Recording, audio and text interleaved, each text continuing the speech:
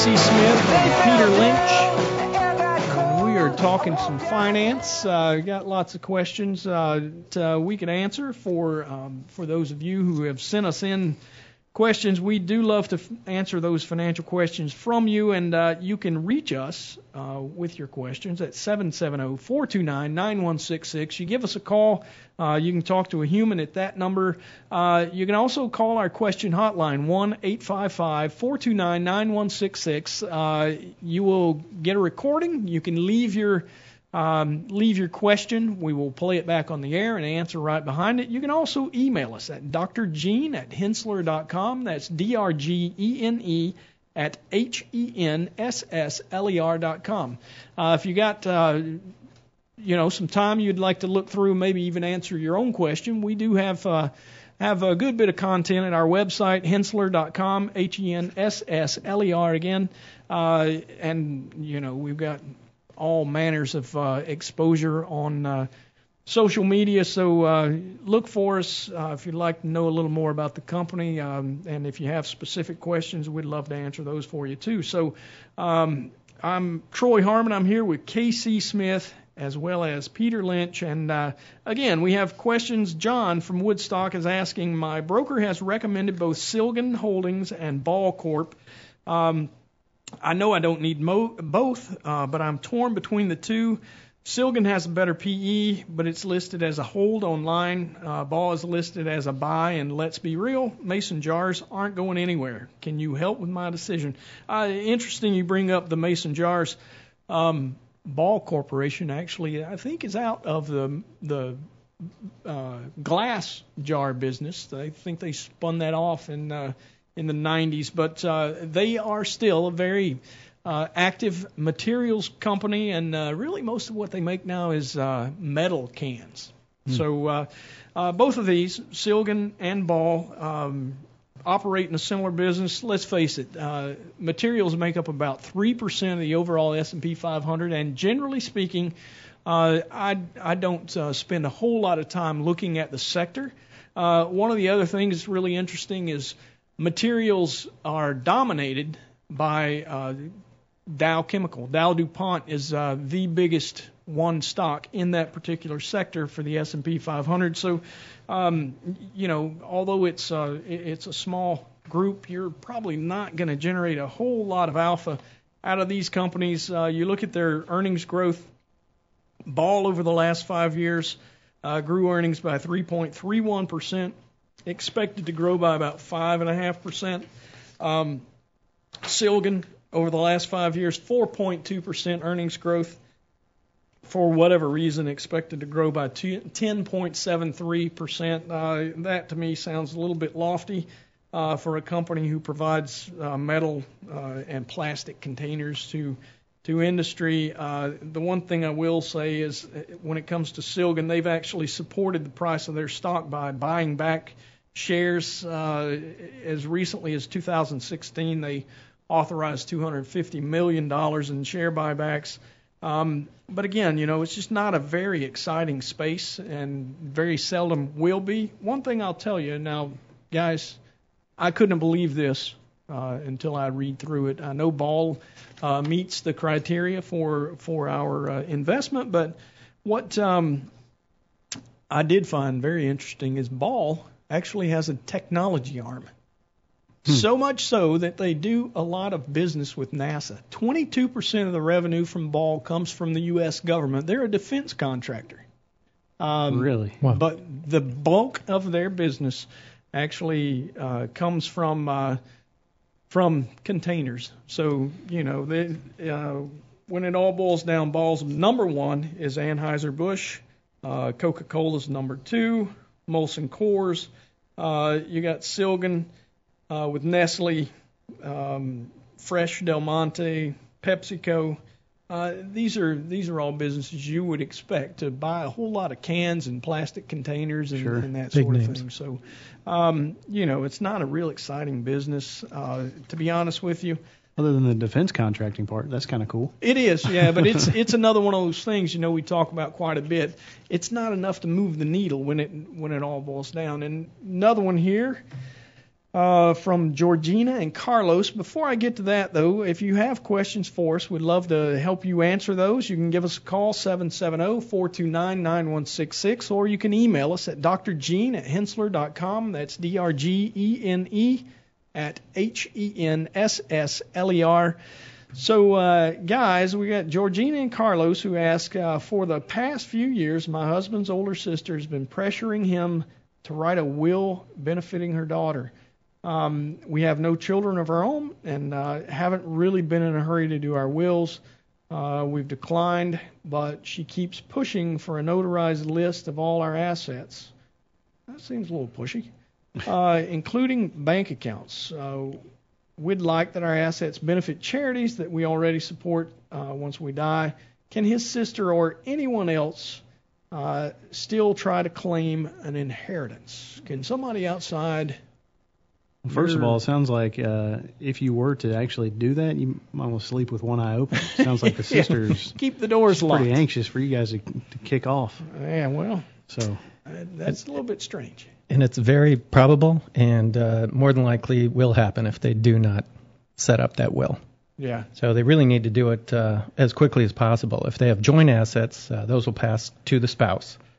But if they do not, if the surviving spouse dies, then it's going to go to the state laws, and if you don't have a will or estate plan, it's very possible that pushy sister next of kin, right? So exactly.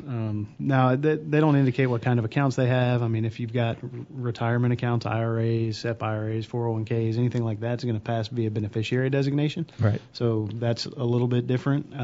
That's strange. I think we've had that conversation before. So the beneficiary actually trumps your will. Yeah, those are called non-probate assets. So anything that goes through your will is going to go through the probate court. And then anything that is a beneficiary designation, so a life insurance policy, any retirement account, you can even set up brokerage accounts with designated beneficiaries. They're going to bypass probate, and they're still included in your estate for estate tax purposes, which hardly anybody is affected by anymore.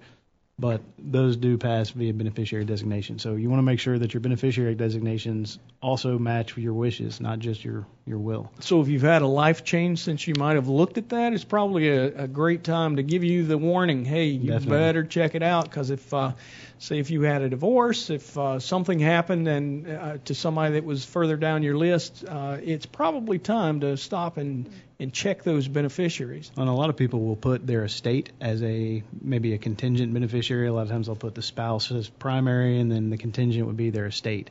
Problem with that is if the spouse is deceased or if they die really close together where there's not enough time to go back and amend it, then the estate will inherit a retirement account, which in this case would be problematic because it could go to this niece, I guess, that you may or may not want to leave your money to, or the sister, I guess, in this case. But the other problem with that is there's much stricter requirements for an estate that's inheriting a retirement account as compared to an individual.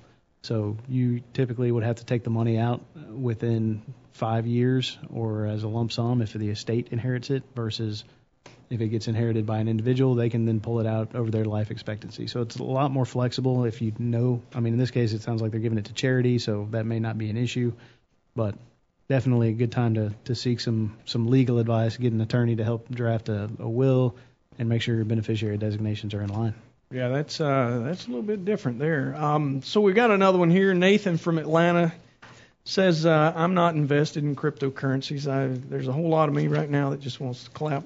But I do follow it because I think there is potential. Tuesday saw a huge dip. Any speculation on what's going on? Honestly, I think you said any speculation on what's going on.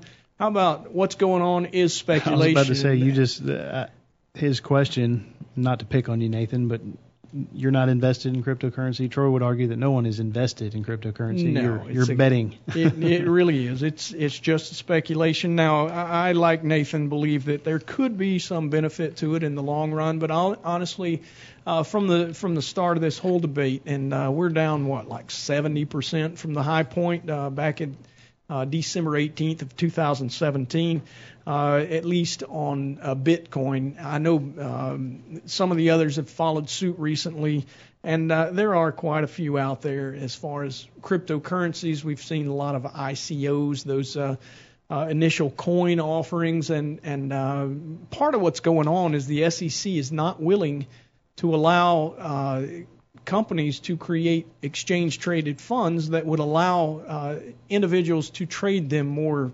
liquidly, if that's even a word. Is that right?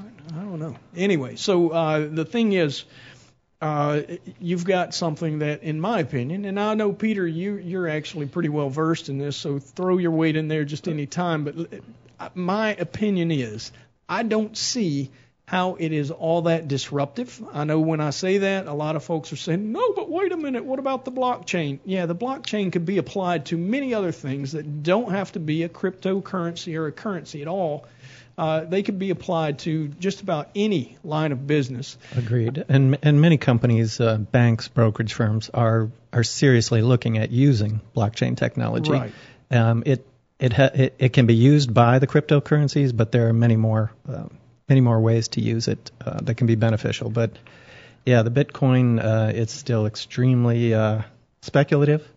We'll call it. And we've talked about it before on the show. The hard thing about any cryptocurrency is that the whole benefit is that it's an anonymous transaction and that it gets recorded on this ledger, the blockchain, that is widely distributed, and so everybody has all of the information at the same time. It's been argued that you can't fool it, basically. Right. But at the end of the day, is the government going to allow an anonymous transaction to occur, completely anonymous, that cannot be tracked, cannot be, I think the fact that the biggest benefit is I don't think that it's ever going to be allowed to be used in that way, and that's going to be the downfall. That's going to be the problem with it. That will keep it from being mainstream. Exactly. Yeah.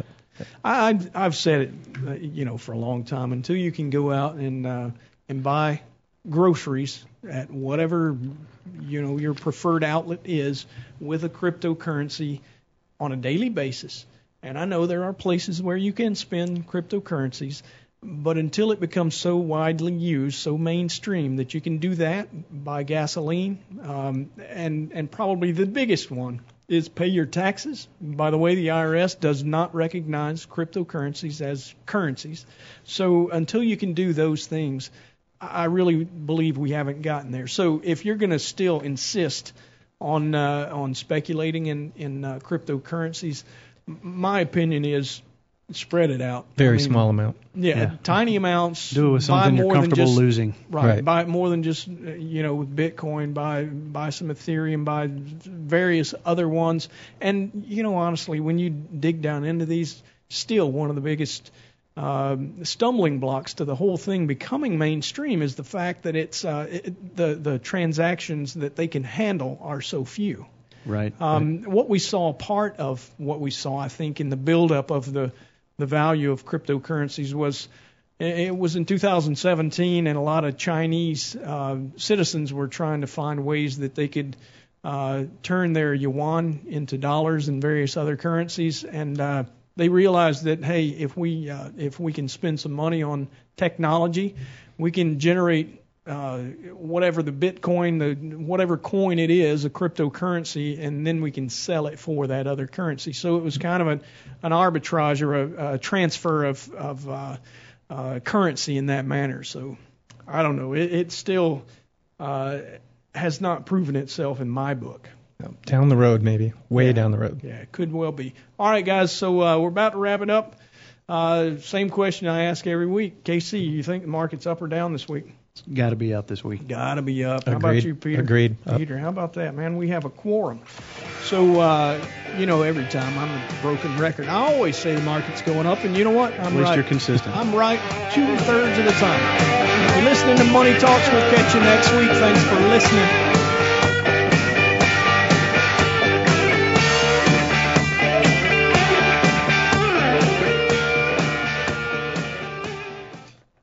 All material presented is compiled from sources believed to be reliable and current, but accuracy cannot be guaranteed. The contents are intended for general information purposes only. Information provided should not be the sole basis in making any decisions and is not intended to replace the advice of a qualified professional, such as a tax consultant, insurance advisor, or attorney. Although this material is designed to provide accurate and authoritative information with respect to the subject matter, it may not apply in all situations. This is not to be construed as an offer to buy or sell any financial instruments. It is not our intention to state, indicate, or imply in any manner that current or past results are indicative of future profitability or expectations. Portfolio holdings discussed are subject to change. There is no guarantee that in the future these securities will be held in Henssler accounts. As with all investments, there are associated inherent risks.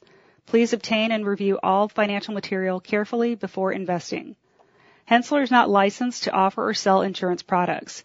This overview is not to be construed as an offer to purchase any insurance products.